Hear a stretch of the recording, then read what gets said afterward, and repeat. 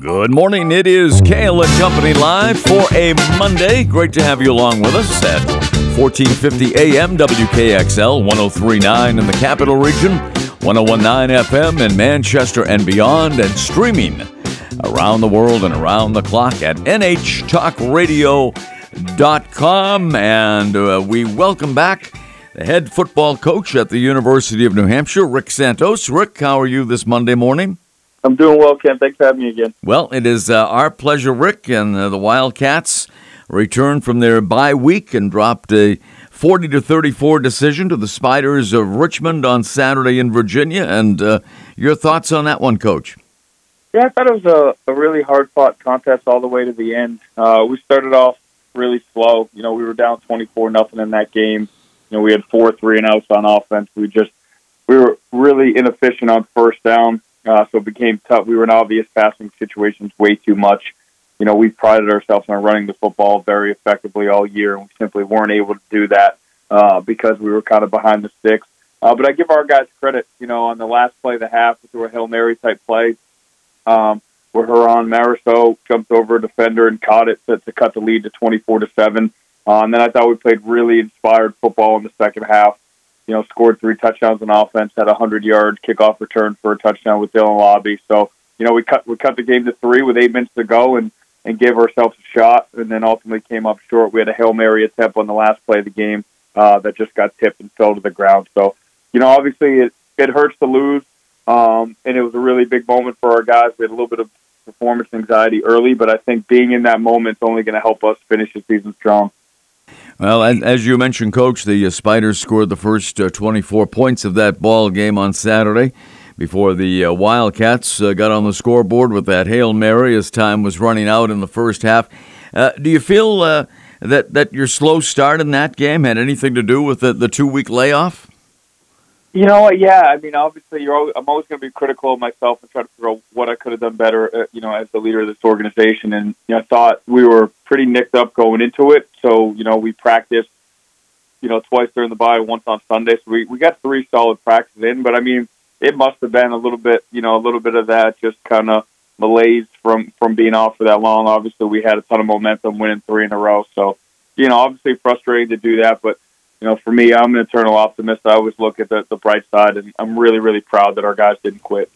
Well, that certainly is a good way to be. As you mentioned, UNH outscored Richmond 20-13 in a wild third quarter, and then held the Spiders to just a field goal in the fourth quarter. So, can you take any consolation that your team battled to the finish against a very talented opponent?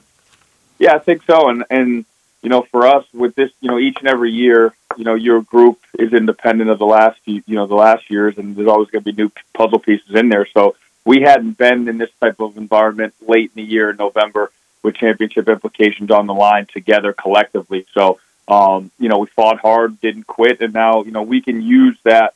I like to say to our guys all the time, you either win or you learn. There shouldn't be no failure. The only way you fail is if you continue to make the same mistakes over and over again. So for us, we got a little bit of slice of humble pie. We got to take that. The guys were great yesterday, taking corrections. They wanted to be coached. Nobody was hanging their head, which was awesome. And then we'll get back to work this week, and excited for the challenges ahead. Well, your defense was on the field for a long time. Saturday, Richmond won the time of possession battle by a pretty good margin in that one. Yeah, I mean that's something where it was unfortunate. We played complementary football the entire year. And that's kind of been our secret sauce, a little bit of kind of controlling the pace of the game. And it was the exact opposite in this one. The defense was on the field for 82 snaps. That's simply way too much. And some of like 4 or 5 of the guys on defense, they logged their most plays of the entire year. So it was a little bit hot, too. It was in the 70s there, so it was the hottest game we played in a few months as well. So that certainly didn't help. So it wasn't a recipe for us to, be fresh and finish. Despite the loss, Coach, who stood out for your ball club? Well, defensively, I thought Max Oftedine did a really nice job. He had 12 tackles, flew around. He had a couple vicious hits, very physical. When the ball did get through our second level from, coming downhill from the safety position. Josiah Silver did a really nice job. 6 tackles. He had a sack. 3 of those tackles were for loss. So really happy with him. Bryce Shaw had an interception from the middle linebacker position, which was really nice. Disguised the coverage there. And then on offense, obviously it was a slow start, but within the second half, I thought Max Brosmer kicked 277 yards, 3 touchdowns. He didn't have a turnover, so he was very efficient in that second half. And then Haran Mariso obviously had the 46-yarder that we highlighted earlier of that last play of the half. He also had a we went for it 4th and 2 on the 2-yard line. 4th and goal there. We decided not to kick the field goal late in the game. He got open there in the back of the end zone, scored a clutch touchdown. So, definitely some things we can hang our head on. And then, Dylan Lobby with a 100-yard kickoff return. That guy just finds ways to be impactful. I think even though he didn't have a ton of offensive stats, he had 169 total yards of offense, which was great. Yeah, absolutely. Wildcats now 6-3 overall, 5-1 in the Colonial Athletic Association, tied atop the standings with Richmond and William and Mary. And on Saturday at 1, UNH will host a very tough Rhode Island team, also 6-3 overall, and the Rams a game behind the Wildcats in the conference at 4-2. What can you expect in Saturday's matchup? Well, extremely well coached, as everyone else is in this conference. And I think, their first thing I noticed, you turn on the tape, they're really big on both offensive and defensive lines. They got 300-pounders across the board, a lot of length at the tackle position. Their defensive lines, all 300, 315-pound guys, so they're going to be tough to move. And then they got a lot of skill as well. I think a couple guys to highlight. Their tight end's an All-American candidate, Caleb Warren. He does a great job being physical in the run game, but also poses some matchup problems in the passing game. And Kasim Hill is somebody who transferred in a couple years ago, has really found his niche in this offense.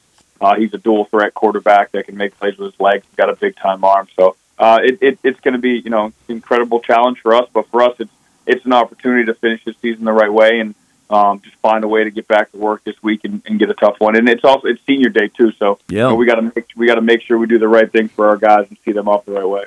Absolutely. 1 o'clock kickoff Saturday at Wildcat Stadium. Tickets still available for that one. And, Coach, it should be a good one, and we wish you all the best on Saturday against the Rams. Thanks, Ken. Look forward to it. Appreciate it. All right. Appreciate you coming on. Thanks, Rick. Rick Santos, head football coach at the University of New Hampshire, joining us here on Kale and Company, coming off the loss on Saturday to Richmond, a very, very good team, as are the Wildcats, who will host Rhode Island on Saturday at 1 o'clock. If you haven't been to Durham yet this year for a football game, check it out, because it will be the last game at home for the Wildcats this season. NFL yesterday, if you missed it, Patriots went to 5-4 with a 26-3 victory over Indianapolis at Gillette Stadium.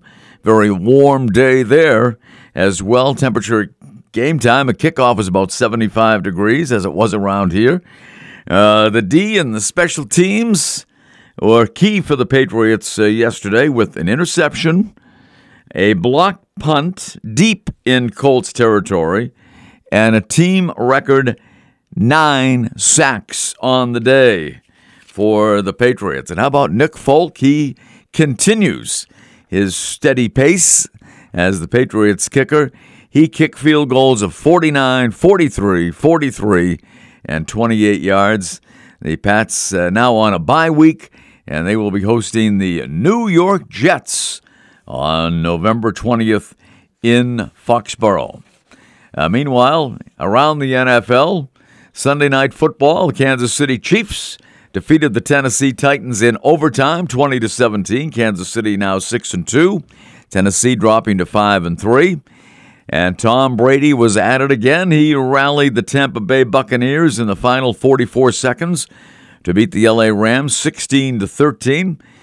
Brady's 15-yard touchdown pass, 15-yard pass, I should say, to Leonard Fournette in the second quarter put Brady over the 100,000-yard mark in career passing yardage. First player in the NFL to ever achieve that mark. And now Tampa Bay is 4-5, and the LA Rams are 3-5 on the year. And in an auto racing note, Joey Logano captured the NASCAR Cup Championship for 2022 with the victory in Phoenix.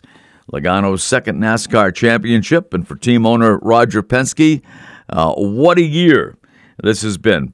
Penske had a win at Daytona, the NASCAR Cup title, and the IndyCar Championship all in one season. So Roger Penske, the veteran race car owner, was at it again.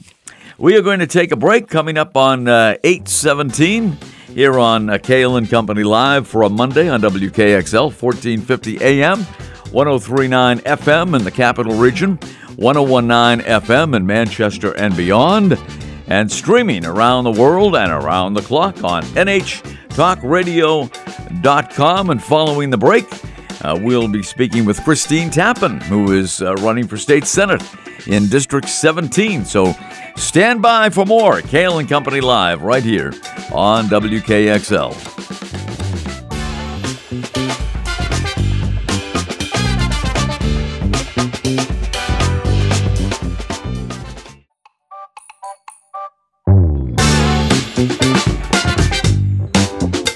Welcome back. It is Kale and Company Live here for a Monday. Great to have you along with us at WKXL, NHTalkRadio.com. And right now we are well aware that, so many seats up for grabs around the state, around the country. Tomorrow on Election Day, get out and vote. The District 17 State Senate seat is up for grabs tomorrow. And what makes it really interesting is that it's between a pair of candidates that have never held a Senate seat and one that has never run for statewide office in the past. And that's, of course, Christine Tappen, who is joining us right now in the studio. And Christine, great to have you with us. Thank you for having me here, Ken. Well, it is our pleasure. And first of all, why did you decide to enter the world of statewide politics? Well, that is sort of the critical question of anyone decides to step forward. I have a record of much of both my career as well as in my personal life of serving others. And I actually had contemplated potentially in the future, maybe 10 or so years down the road, running. But I think, as many folks right now, I became kind of called to action at this moment to think about, could I serve my community and maybe beyond my community of Northwood, larger here in New Hampshire, in a way that would be meaningful and impactful. And so I decided to step up. And I'm glad I did, because I feel like I even know New Hampshire better than I did before. Yeah, I'll bet. You do find that out during a campaign. There are things that, no matter how long you've lived here, that you will pick up along the campaign trail that you probably were not aware of. And I understand, I just found this out moments ago, that your husband is also running for office. Yes. And I have to share that it was my husband's idea. That was really time for us. When we first moved to Northwood back in 1998, we both served our communities fairly quickly. I was elected to the school board and served for a couple of years, and then a short time on the budget committee when someone else had to step off. I offered myself and stepped in. And then we both served in our church as well for many years. But we then turned to government service in other ways, to serve people in other ways. And so we love our community. We really love New Hampshire. And we thought that it could be a moment where the both of us would be able to step in and serve. And we really believe, I think we both really believe in democracy and in the democratic process.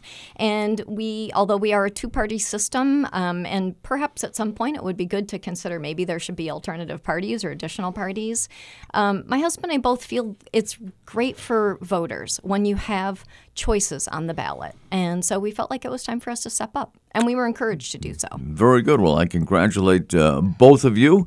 And he's running for the House. So yes, he's running for House District 1, which is Northwood and Nottingham. Outstanding. So for those who don't know, and you have certainly served your country, you've served your community, just give us a little bit of a biographical sketch of Christine Tappen. Sure.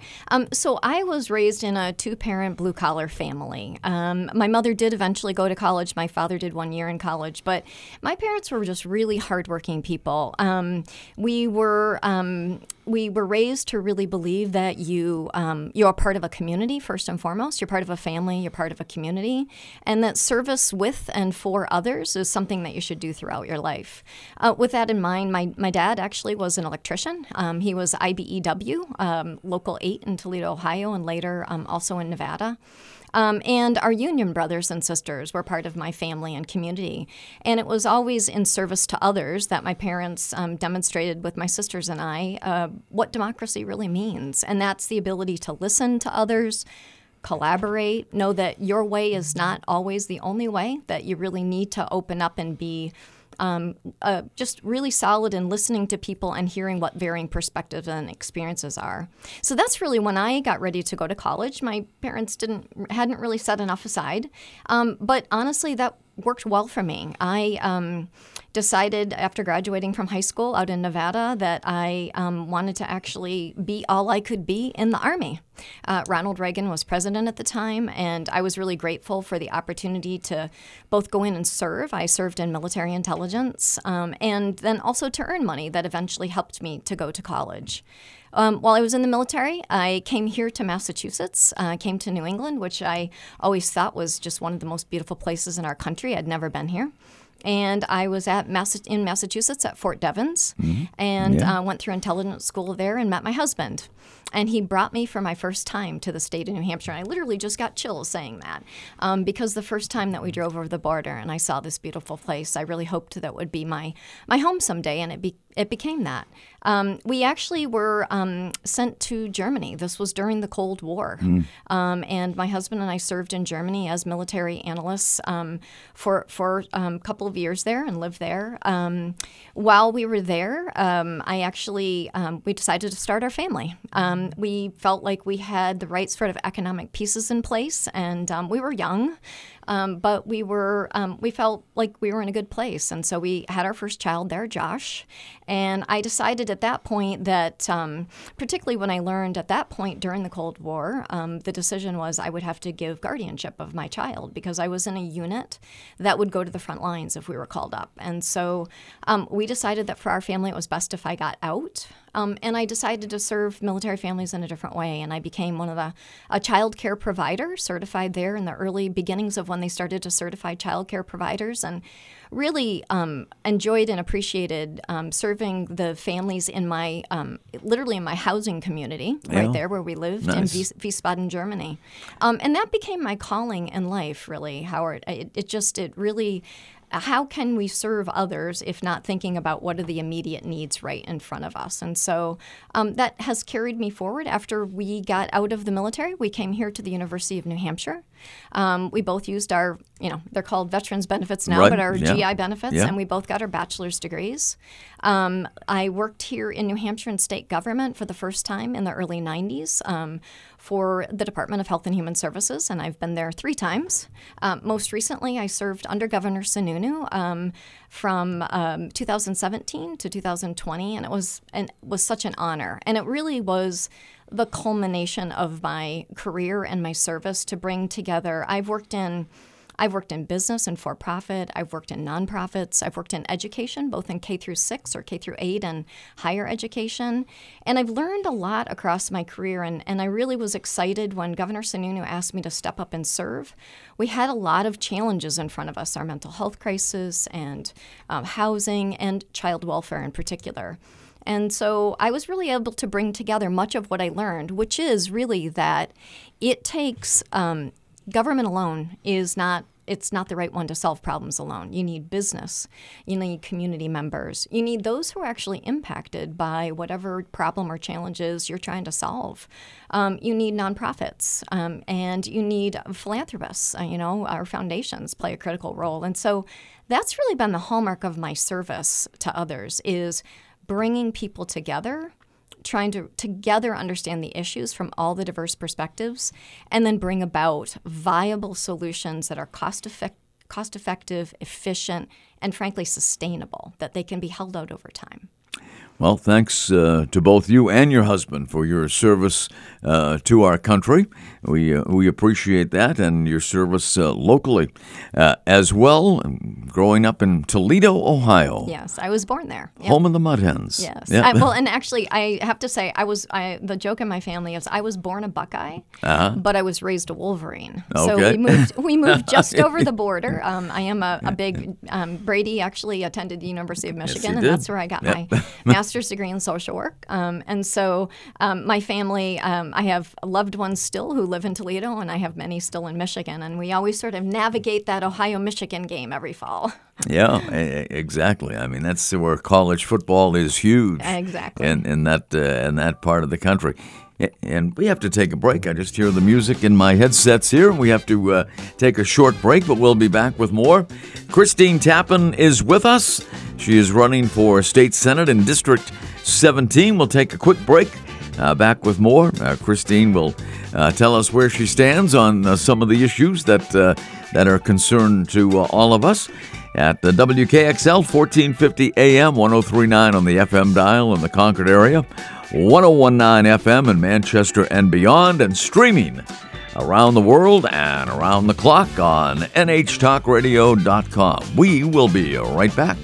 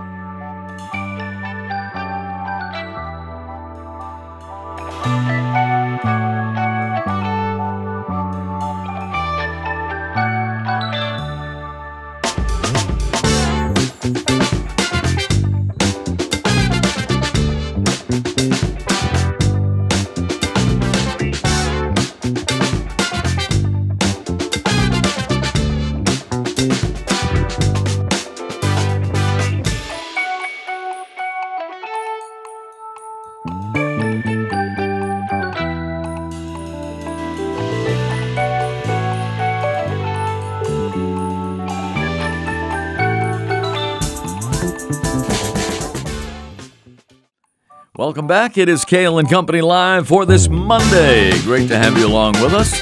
And our guest in studio today is Christine Tappan. She is running for State Senate in District 17 against Howard Pearl. And Christine, what are some of the differences that you and Howard have? How do you separate from one another? Sure. So as I have, I'd like to share a little bit about the bike tour that I did and kind of use that to navigate. I was going to ask you about the trek last week. Yeah. So how did that go? It was great. We did over 100 miles, 102 miles, riding from Northfield and all the way to Nottingham, stopping at a variety of businesses, and oh my goodness, had a lot of great food to eat along the way.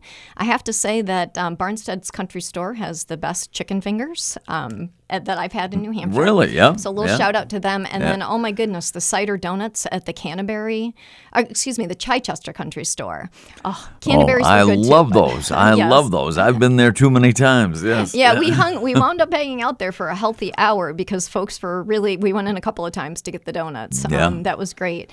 But I think part of what, for me, in terms of the issues at hand, many were reaffirmed when I got out on the bike tour. And just as a little backstory, in part I did the bike story because unfortunately I broke my ankle at the beginning of June. Oh boy. And it was taking a long time to heal over the summer. And not to go off my story, but part of why it took the long term to heal was I was having difficulty getting physical therapy because of the healthcare worker shortage.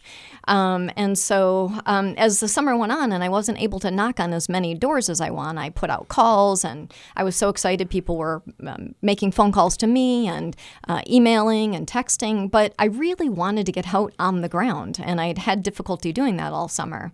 So my team and I talked about how might I be able to do that in a way that really I can get to some of those roads that aren't as commonly traveled, but also to some of those places where people have conversation, like the two businesses I just mentioned. Sure. Yeah. Those are conversation centers in our community.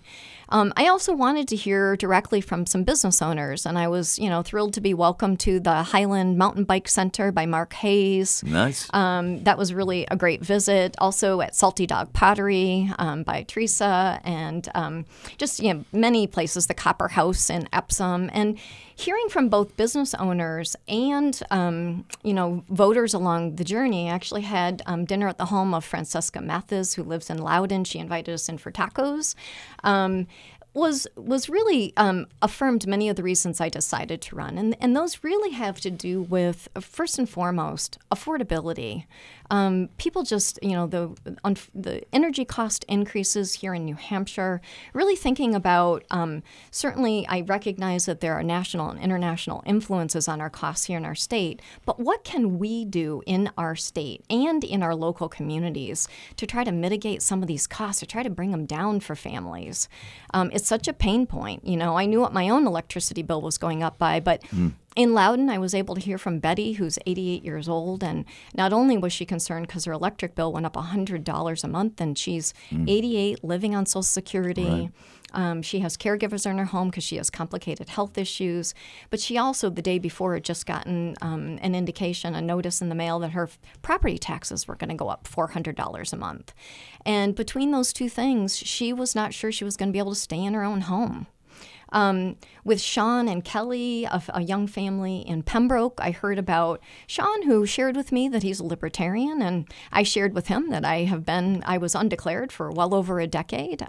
When I decided to run in June, I had to declare a party. You have to do that in New Hampshire, and I just looked at both platforms and, did some soul searching and really felt like the Democratic Party was more a fit for me.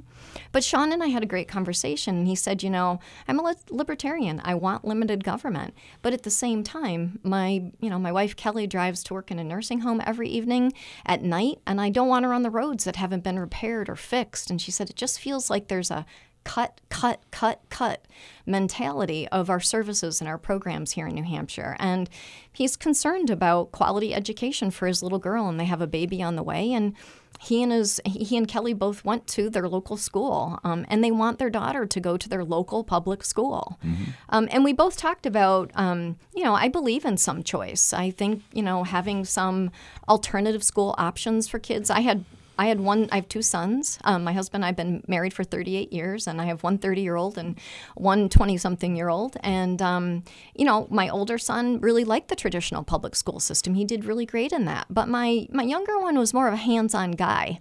And we looked for some alternatives. We both of our kids attended Christian schools at one point, and I live in Northwood, where we actually have a private school. That is where our high school students go to. Mm. And so, Kelly and Sean and I all talked about these different things, and it was really, how can we create the options, the choices that all families want to be able to make that's right for their family without undermining public services that really keep us strong, that are our infrastructure, our backbone in our communities.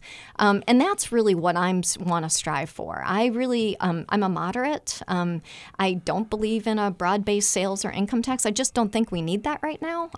We have a $400 million surplus in New Hampshire. I just want to spend that money really well. And I think that there are ways that we could be using our money more efficiently and really be, like I said, providing the strong infrastructure of good quality public schools, good health care, mental health and substance use services, good roads, really attending to our climate, making sure that we can, minimize climate change as much, and particularly the health impact on kids and families. And so my intent is really to work across the aisle, as John Reagan, who was the Senate candidate here, senator here in District 17 shared about me. I am independent. I'm honest. I'm very forthright. He and I worked on a lot of legislation related to vulnerable children and families.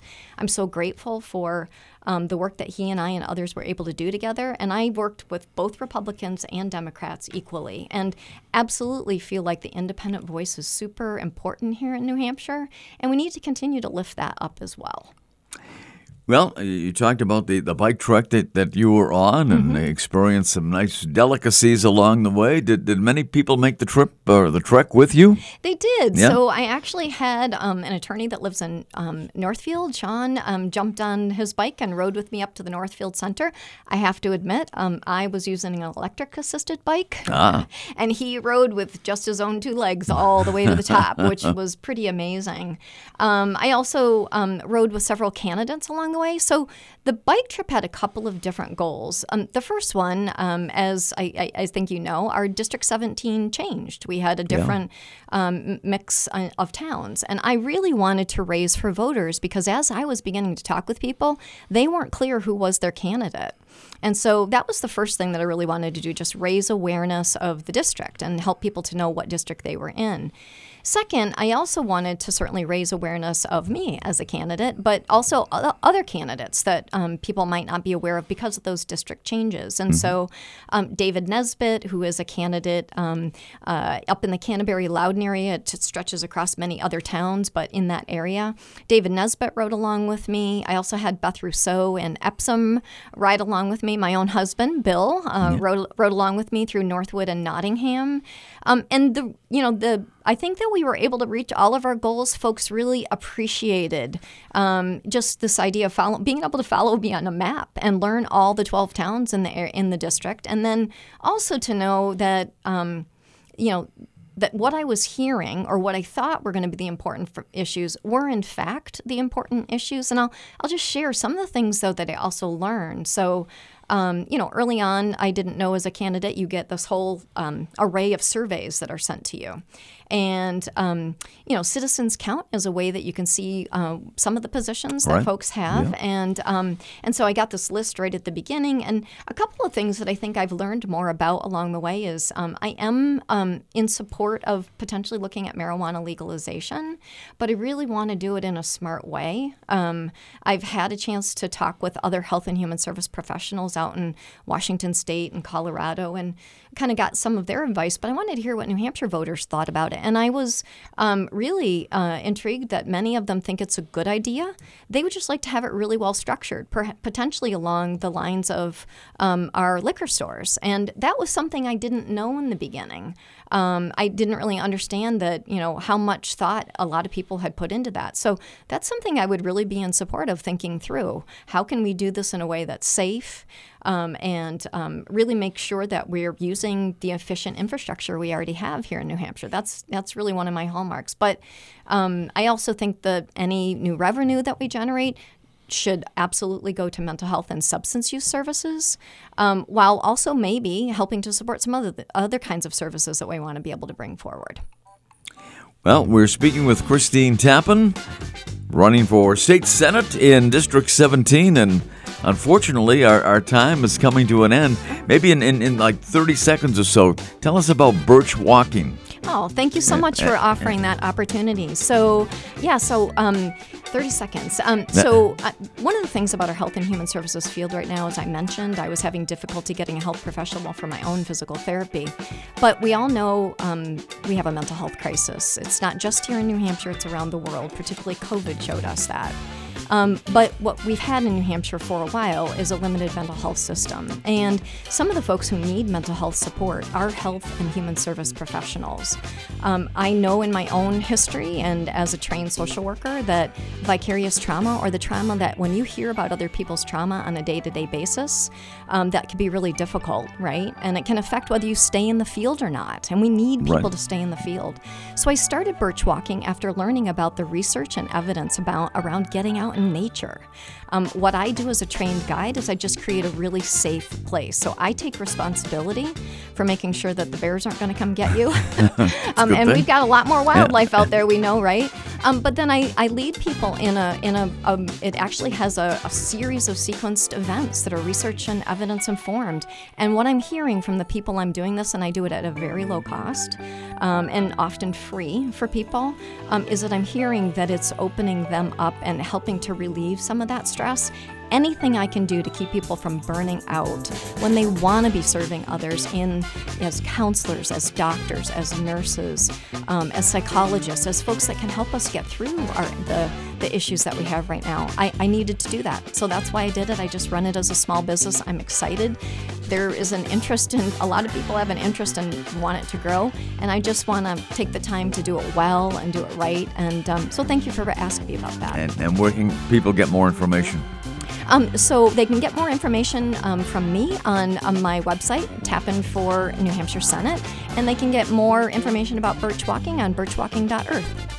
Very good. Christine Tappan, a pleasure to meet you today, and we wish you the best of luck tomorrow, Election Day. Thank you so much. All right. Thank you for being with us, and we'll take a break. Kale and Company on WKXL continues right after these words. Welcome back, Kale and Company, for a Monday. We are live on WKXL, 1450 AM, 1039 FM in the Capital Region, 1019 FM in Manchester and beyond, and streaming around the world and around the clock at nhtalkradio.com. And if you want to hear this program again, you can do it tonight, right after 7 o'clock here on WKXL and nhtalkradio.com. Joining us now, the longtime voice of men's hockey and now women's hockey at Merrimack College in North Andover, Massachusetts, John Leahy. John, welcome back.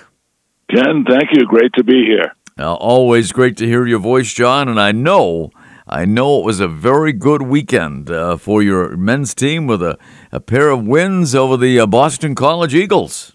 Yeah, in fact, it was the first time that Merrimack has ever swept Boston College in a season, Ken. So, long history between the Warriors and the Eagles, and Merrimack was able to win the first one on Thursday at home, and then just a terrific performance down in Chestnut Hill on Saturday afternoon. So, in fact, I'll be talking to Coach Scott Borek in about an hour on my podcast, so I'm curious to get his thoughts about the weekend. But, yeah, extremely good weekend for Merrimack, and we certainly hope that continues. Yeah, and first of all, tell people how they can get your podcast.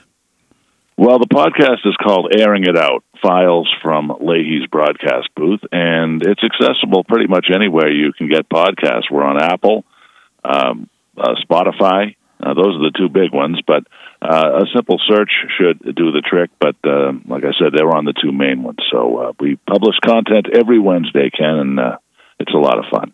Yeah, no doubt about that. As it was a great weekend for the Merrimack Warriors men's team, not such a great weekend for the UNH Wildcats as they dropped a pair of decisions to Northeastern. Yeah, Northeastern's a really good team, and a lot of people had them pegged for finishing either first or second in Hockey East.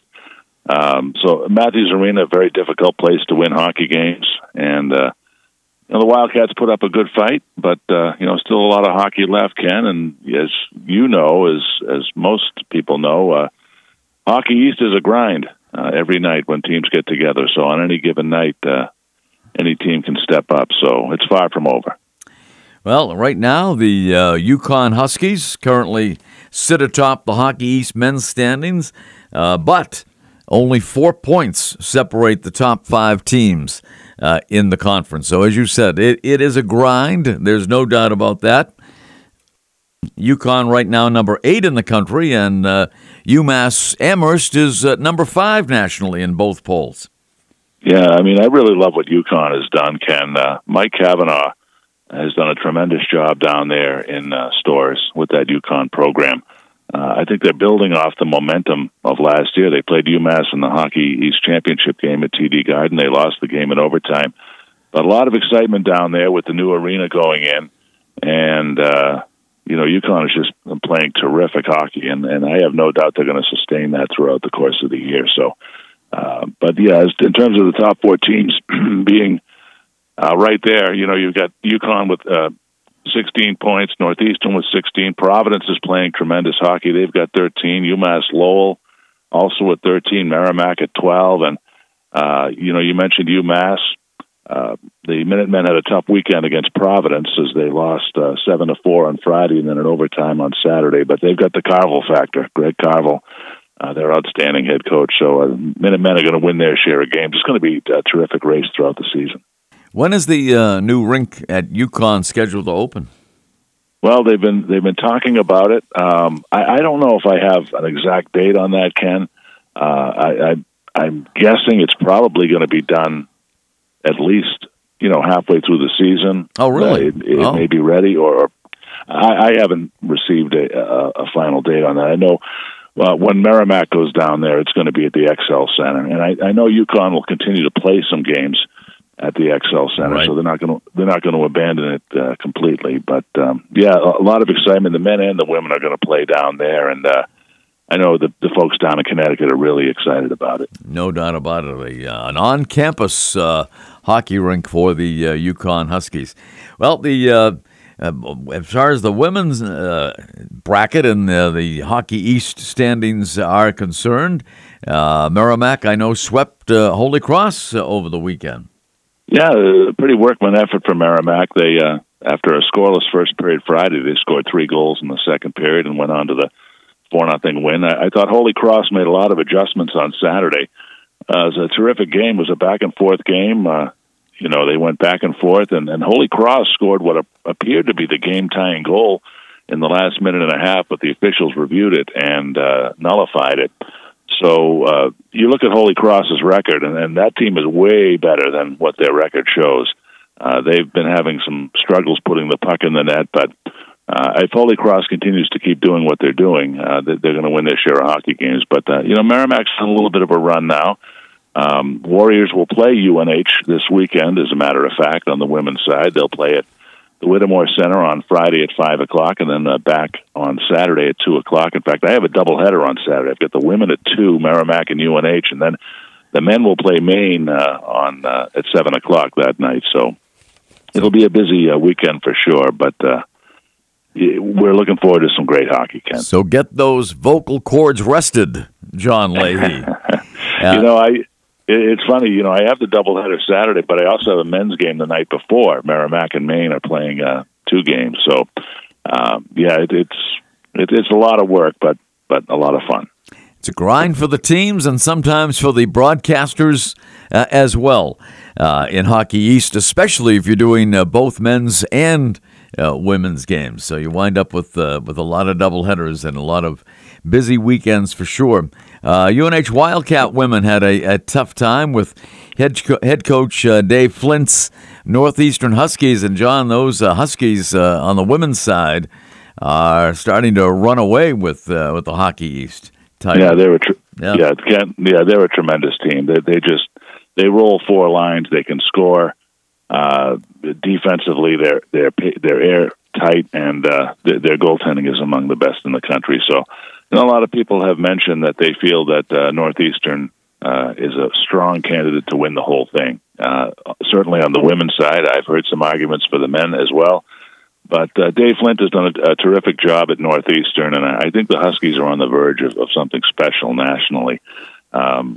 Still, certainly a lot of hockey to be played in Hockey East. They have an 8-point lead over both Providence and Vermont.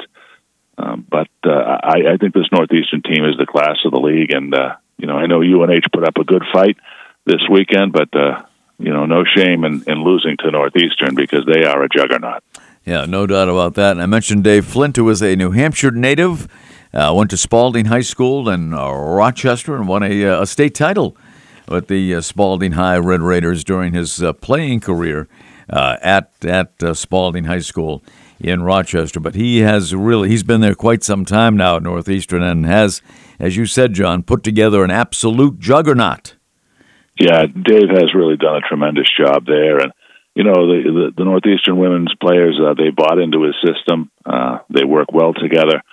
As I said, just a whole lot of talent on that team. When Northeastern came to Merrimack a few weeks ago, they outshot the Warriors 53-4. Wow. And they had a lot of zone time. If you take a look at time of possession in hockey, I don't know that that's an actual stat. I think it actually is. But the puck was in the Merrimack zone virtually the entire game. So they're polished, they're talented, and they play great hockey. And no surprise to see them in first place. That describes you, John Leahy, polished and talented. Hey, you know what, Ken, everything I learned from you. Oh, so yeah. Let's take a step well, back. Then there. I must have been an incredible teacher then, if that's true. But it's really not. But John, I appreciate the kind words, and always great to have you on talking Hockey East. And let's say we do it again next Monday at the same time. Ken, I look forward to you. Happy Election Day tomorrow, and thanks so much for having me on. John, always my pleasure. Thank you for doing it. Appreciate it. Thanks, Ken. And as John said, Election Day tomorrow. Get out and vote. Exercise your constitutional privilege. Get to the polls. It's very important. This is probably going to be the most important election of your lifetime. So make some wise choices. And we will join you. Check in with some of the candidates tomorrow as well on the Tuesday Kale & Company here on WKXL and NHTalkRadio.com. Have a great Monday.